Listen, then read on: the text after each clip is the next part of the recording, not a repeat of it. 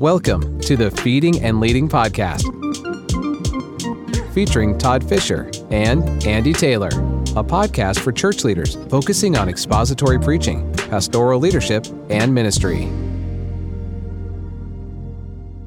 Welcome, everyone, to the Feeding and Leading Podcast.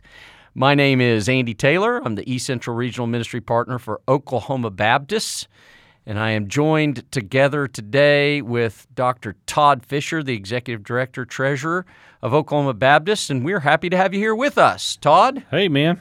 Say hi to all of our pastors today. Hello. How are you doing today? Doing good? I'm sure they are. Oh, yes, I am. Yes. Hey. Let's hope they are. Yes. We do hope that you are. And we want to give you this podcast and hope that you're doing a little bit better. We want to help equip and encourage pastors around the state. Today we're going to talk about a preaching topic. Usually we talk about either a preaching or a leadership topic, and today we're going to delve into the world of preaching a little bit. And Todd, we're talking today about preaching the indicatives of Scripture. And so just tell us a little bit about what does that mean to preach the indicatives? So when we talk about indicatives in preaching, we're talking about the fact. We're talking about the teaching point, the principle, the truth that's being taught, the historical thing that's been done. That's what the indicative is. So if we're going to think of that in terms of preaching, here's the thing that Jesus did, or this is the teaching principle that is the truth. That's the fact that's being presented to us. So that stands apart from the imperative, which is the call to obey it, right? Mm-hmm. So the imperative is what we're calling our listeners to do. The indicative would be, this is what's been done. Right. So based on what Jesus has done for us, the indicative, that leads to the imperative, which is what we are to do in light of what has been done.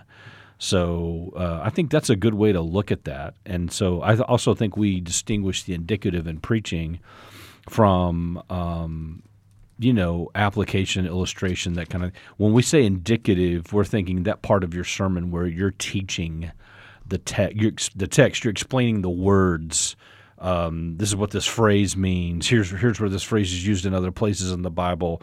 Here's the literary context, the actual teaching part of it. That's what we are talking about when we mean the indicative. Yeah, so just let me use this as an example. So, for instance, John 1:1, it tells us, "In the beginning was the Word, and the Word was with God, and the Word was God." And we know the rest of that. You could even jump on to verse 14, "The Word became flesh and dwelt among us." This is telling us in the indicative what God has done. As opposed to Matthew 28, the very end, when Jesus tells us, "Go and make disciples." That's the imperative of what he is that he's giving to his disciples there at the end. And so today we're going to just kind of back up and we're going to look at this idea of preaching the indicatives. I think I'm getting a little far from my mic here.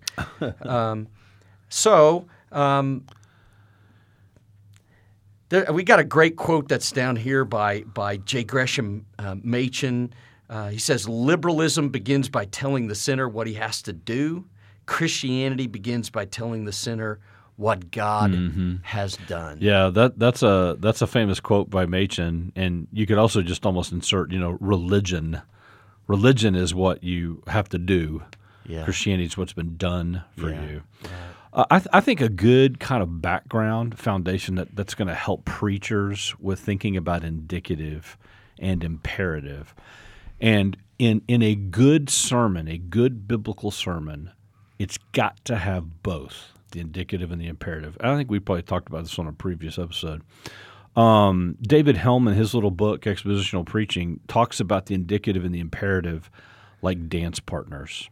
Yeah. And if you see somebody dance, like let's say you see somebody like doing a waltz, some kind of formal dance like that, and there's nobody with them. No partner.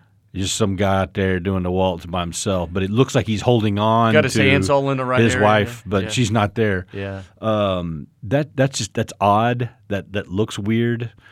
And so our listeners that are familiar with Helm's work, and if any of them have ever been to any of the preaching workshop type things that I've been a part of, they're familiar with that pathway to exposition. Yeah. And that's essentially what Helm does there is when you're thinking about your sermon and you're writing your sermon, you want to I'm going to turn this around. Think of it like this, almost like this will be easier listening to it as you're listening in the car right now. You think of like a baseball diamond. Okay, heading towards first base is the indicative, and you got to get that down first. The word study, the historical context, the literary context, this is what the words mean. This is the indicative, right? And this we have to pause and say that Christianity is a historical construct. We're talking about real people that actually lived and real places that actually existed and real events that really occurred. This is not an allegorical, mythological, it's something just set up to be some kind of a framework to point us in the right direction. That's really not even indicative. That's kind of a jello-y, wishy, but hey, Genesis, Adam and Eve, they were really real people that God really created, and the flood was real, and Babel was real, and all these things really happened. So when you're writing your sermon, you've got your text. We're talking expositional preaching. I've got my texts. I've studied my text. I've done all this. All right, I'm gonna run to first base, and I'm thinking all of these things. The indicative. Okay, what is this text teaching? What's happened in this text?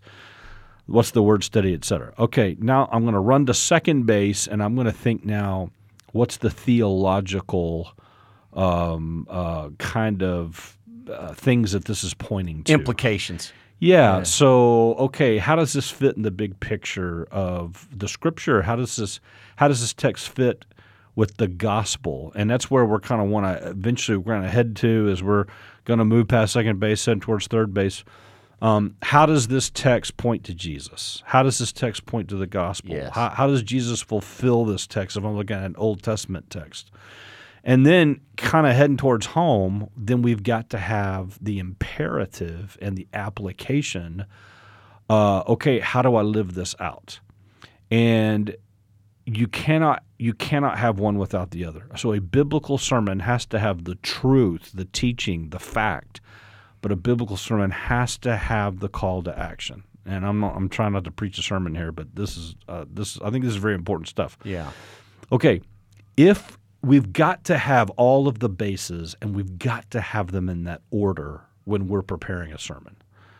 And even really, it's not delivering a sermon doesn't have to be that mechanical, but as I'm thinking about the formation of a sermon, I got to have all these bases, and I got to have it in this order. If I start going to third base, and I come at a text or I come at a sermon through application, through culture, through how I feel about it, I'm not going to understand the indicative properly. Right. And I use the telescope illustration on this. If the body of the telescope is a biblical text, the lens at the end, the big lens at the end is the reader, and the eyepiece is the author. You got to look through a telescope through the eyepiece. If you don't, then the thing you're trying to look at will not be magnified. If you use a telescope looking through the big lens end, what you're looking at becomes small and distorted. Yeah. So authorial intent, what the text cannot mean what it never meant. What did this mean when Paul wrote it down? It's got to mean the same for us today. Now, how we apply it may be a little differently. I'm walking to a room. We had our annual meeting a couple of weeks ago. I shook a ton of hands. Nobody kissed me, thank goodness. That's a good thing. But I'm reading Paul's words here. Hey, greet everybody with a holy kiss. Mm-hmm. Well, I'm going to apply. The truth of that is fellowship, camaraderie. Yeah. A love for your fellow man. I'm going to do that with a handshake, not a kiss. So I might apply it differently, but the truth is there.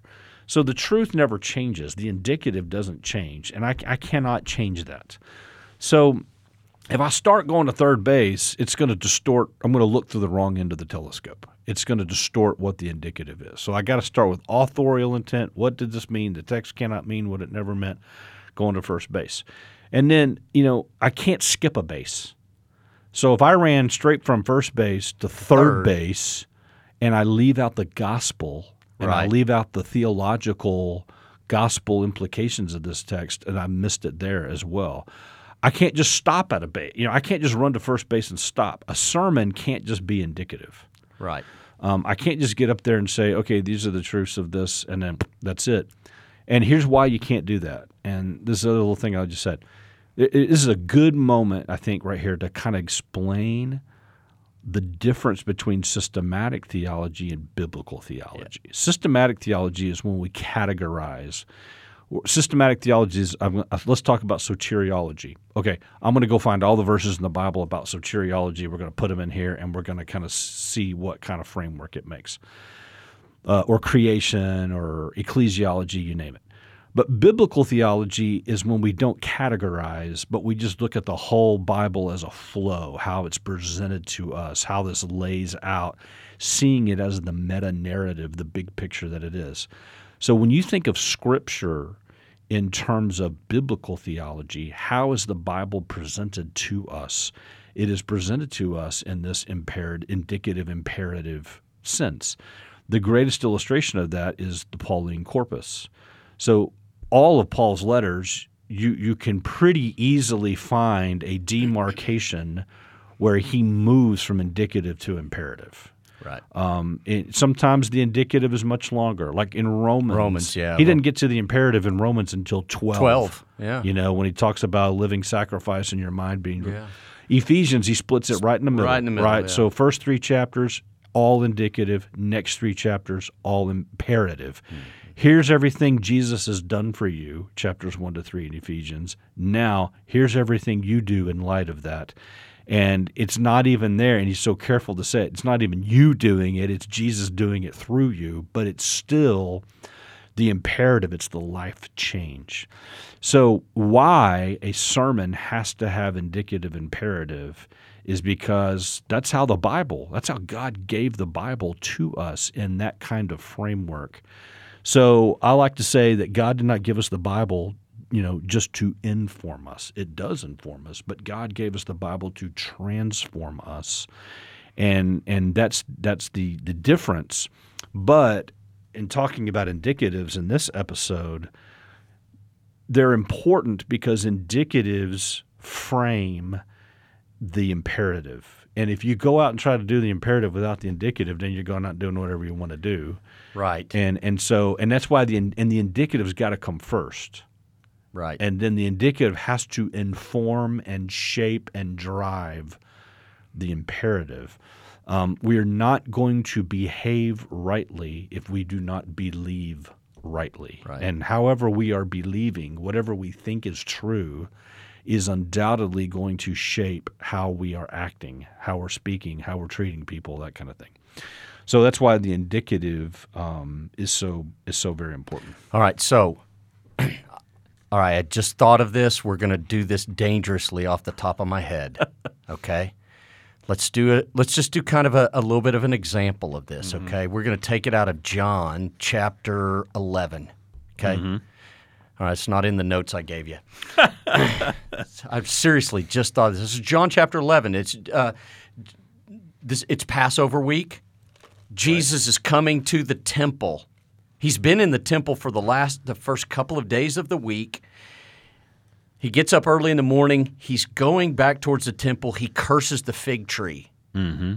Then he goes in the temple and he immediately cleanses the temple. Mm-hmm. Okay, so there's a whole lot of stuff that's there, but the indicatives are kind of the looking at the text, seeing what the facts are, that the historical nature. You could talk about the temple and what it meant, the worship of the Jews, the fact that thousands and thousands of people were making their way for Passover, and what was going on, and why was Jesus cleansing the temple probably for the second time here? Mm-hmm. And you could talk, the pastor's going to dig in and he's going to find those indicatives, those truths of what's going of what's happening. And by the way, why did Jesus curse the fig tree and then immediately walk into the temple, and are the two related? All right, so you do that, and then you're at first base. Second base, you begin to look at those big theological themes that are there, right? Right. So Passover. Yeah. That's pretty big. I mean, if you want to talk about biblical theology, then Passover all the way back. The sense of sin being forgiven, a sacrifice, a substitutionary sacrifice being made. And of course, that's leading us to third base about what Jesus came to do.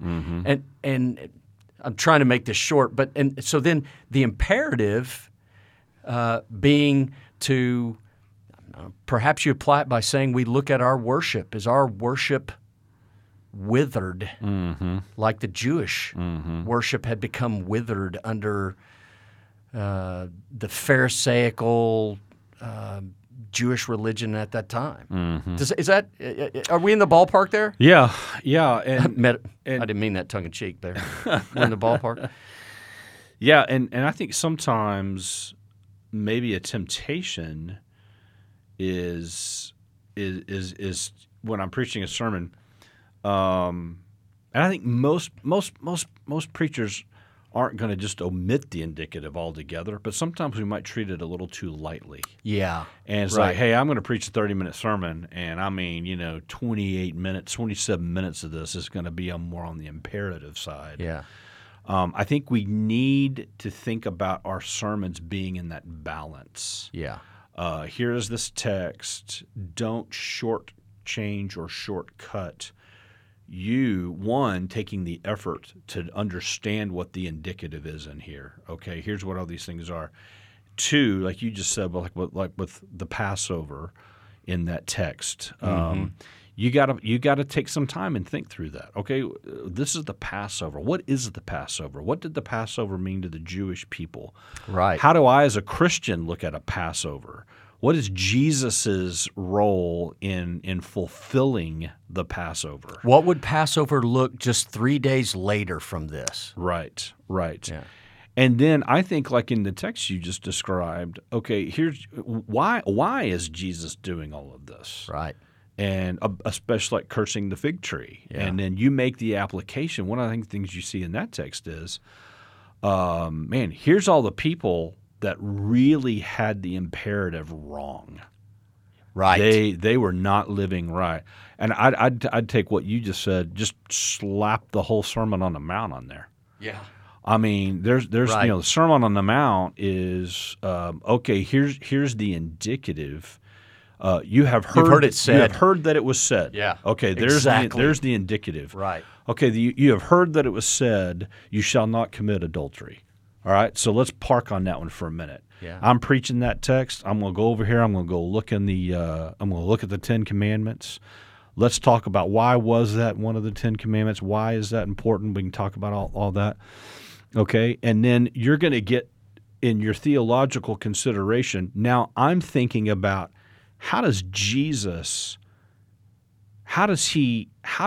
fulfill the Old Testament law? Okay, how do I view the Old Testament, and how do I view like the Decalogue? How do I view the code in light of Jesus? And I'm going to maybe pause and let's talk a little bit about the difference between ceremonial law and moral law. And adultery is the moral law. Adultery has always been wrong, will always be wrong in any time, in any place, in any context. Yeah. But when Jesus then says, "But I say to you, if you even lust after a woman," now here comes the imperative. And Jesus makes it very clear in that string of teaching, in that discourse in the Sermon on the Mount, you guys are behaving wrongly because you've understood wrongly. Your imperative is bad because you don't understand the indicative. And so, so what do we see then in Jesus' day? They've completely adulterated the law so it will suit their own selfish needs. So hey, I can I can lust over a woman all I want to. I can, whatever, as long as I don't actually sleep with her, then I haven't committed the sin. Right. And Jesus comes along and says, man, you guys have totally missed it. The heart of this thing is that you would be pure and holy in all of this. So I think like what you said with the fig tree and Passover, you look at the Sermon on the Mount, that's a great example of indicative imperative. Okay, here's the truth in this is the whole code against law command against adultery. Now let's talk about how we live that out. And in that text, you could even talk about how are the ways that we abuse the imperative. I can go out and hey, same thing. As long as you don't sleep with the woman, right? You can look at all you want to on internet. You can do whatever you want to do, and no, you've missed it. So I think that those are good examples of indicative and imperative, and how we want to not cheat either side in terms of the attention we give it, the emphasis we give it, because if we get way too heavy on one without the other, then we're going to start running into some thin ice, I think. So let me ask you this. When a pastor is studying and he's reading the text, he's really examining the text, do you have any thoughts or comments that you give these guys about simple ways to kind of delineate in a text that you're reading, and how they find the indicative as opposed to the imperative? Yeah. And there are there's some ways. I think depending on how deep you can get into a text, I think you can even look at the grammar. Many times will tell you that. Is this an active verb? Is this a participle? Is this it's this idea of making a declaration and then the idea of telling you to do something. Yeah. And so many times in the text, if you'll just pay attention to the grammar, it will help you with that. Yeah. I think that's a good way of seeing it. And looking at text, writing notes down, looking it out, but thinking in that framework of, is this telling me what's been done, or is this telling me what to do? Mm-hmm. And when you can answer that question, you get indicative imperative. You got a quote from Lloyd Jones on here, and this is something I would like to stress before we run out of time in this episode. I think this is really important for guys to remember, because this is such an important part of biblical theology. Lloyd Jones said, the Bible is not a book that asks us primarily to do anything. It's a great announcement of what God has done. Yeah. When preachers are working the imperative in their sermon, we've got to remember that Christianity is not behavioral modification. And by that I mean it's something you do. It's something you pull yourself up by the bootstraps. Yes, there is discipline. Yes, there's a sense of, you know what, get yourself out of bed and have your quiet time. There's a sense of that. And Paul uses that, I think. You see that in Paul, even in the metaphors he uses. Okay, so you look at the pastoral epistles. Paul's talking to Timothy. Paul says to Timothy, hey, Timothy, being a pastor is kind of like, now look at the professions that he gives him: a farmer, an athlete, a soldier. Yeah. What do those occupations all have in common? Incredible hard work and discipline. Right. So, there's a sense where you got to do this, but there's also an even greater overriding sense where it's Jesus doing it through you.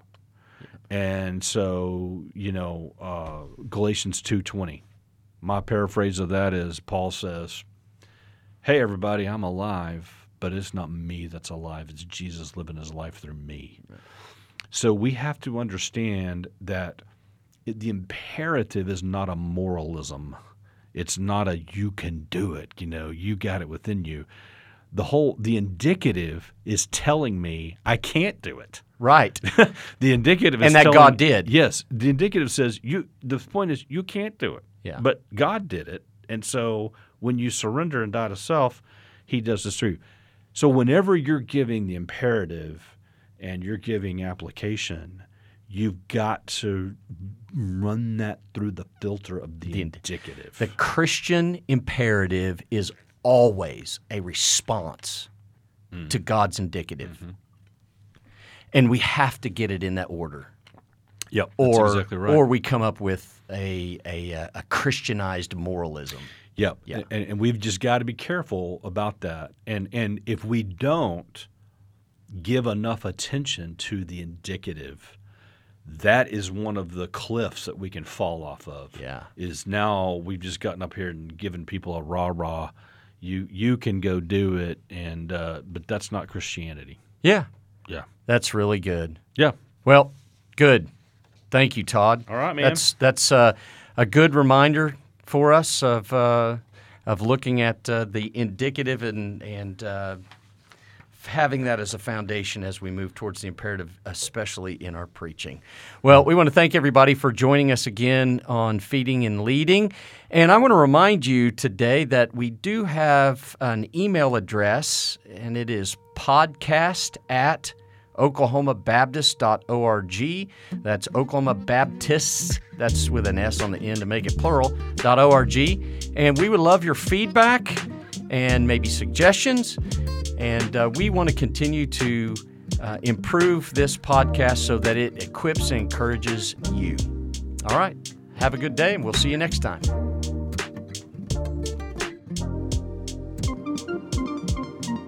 This episode of Feeding and Leading has been brought to you by the Cooperative Program and Oklahoma Baptist. Visit us at oklahomabaptist.org or your preferred podcast platform. Oklahoma Baptist, advancing the gospel together.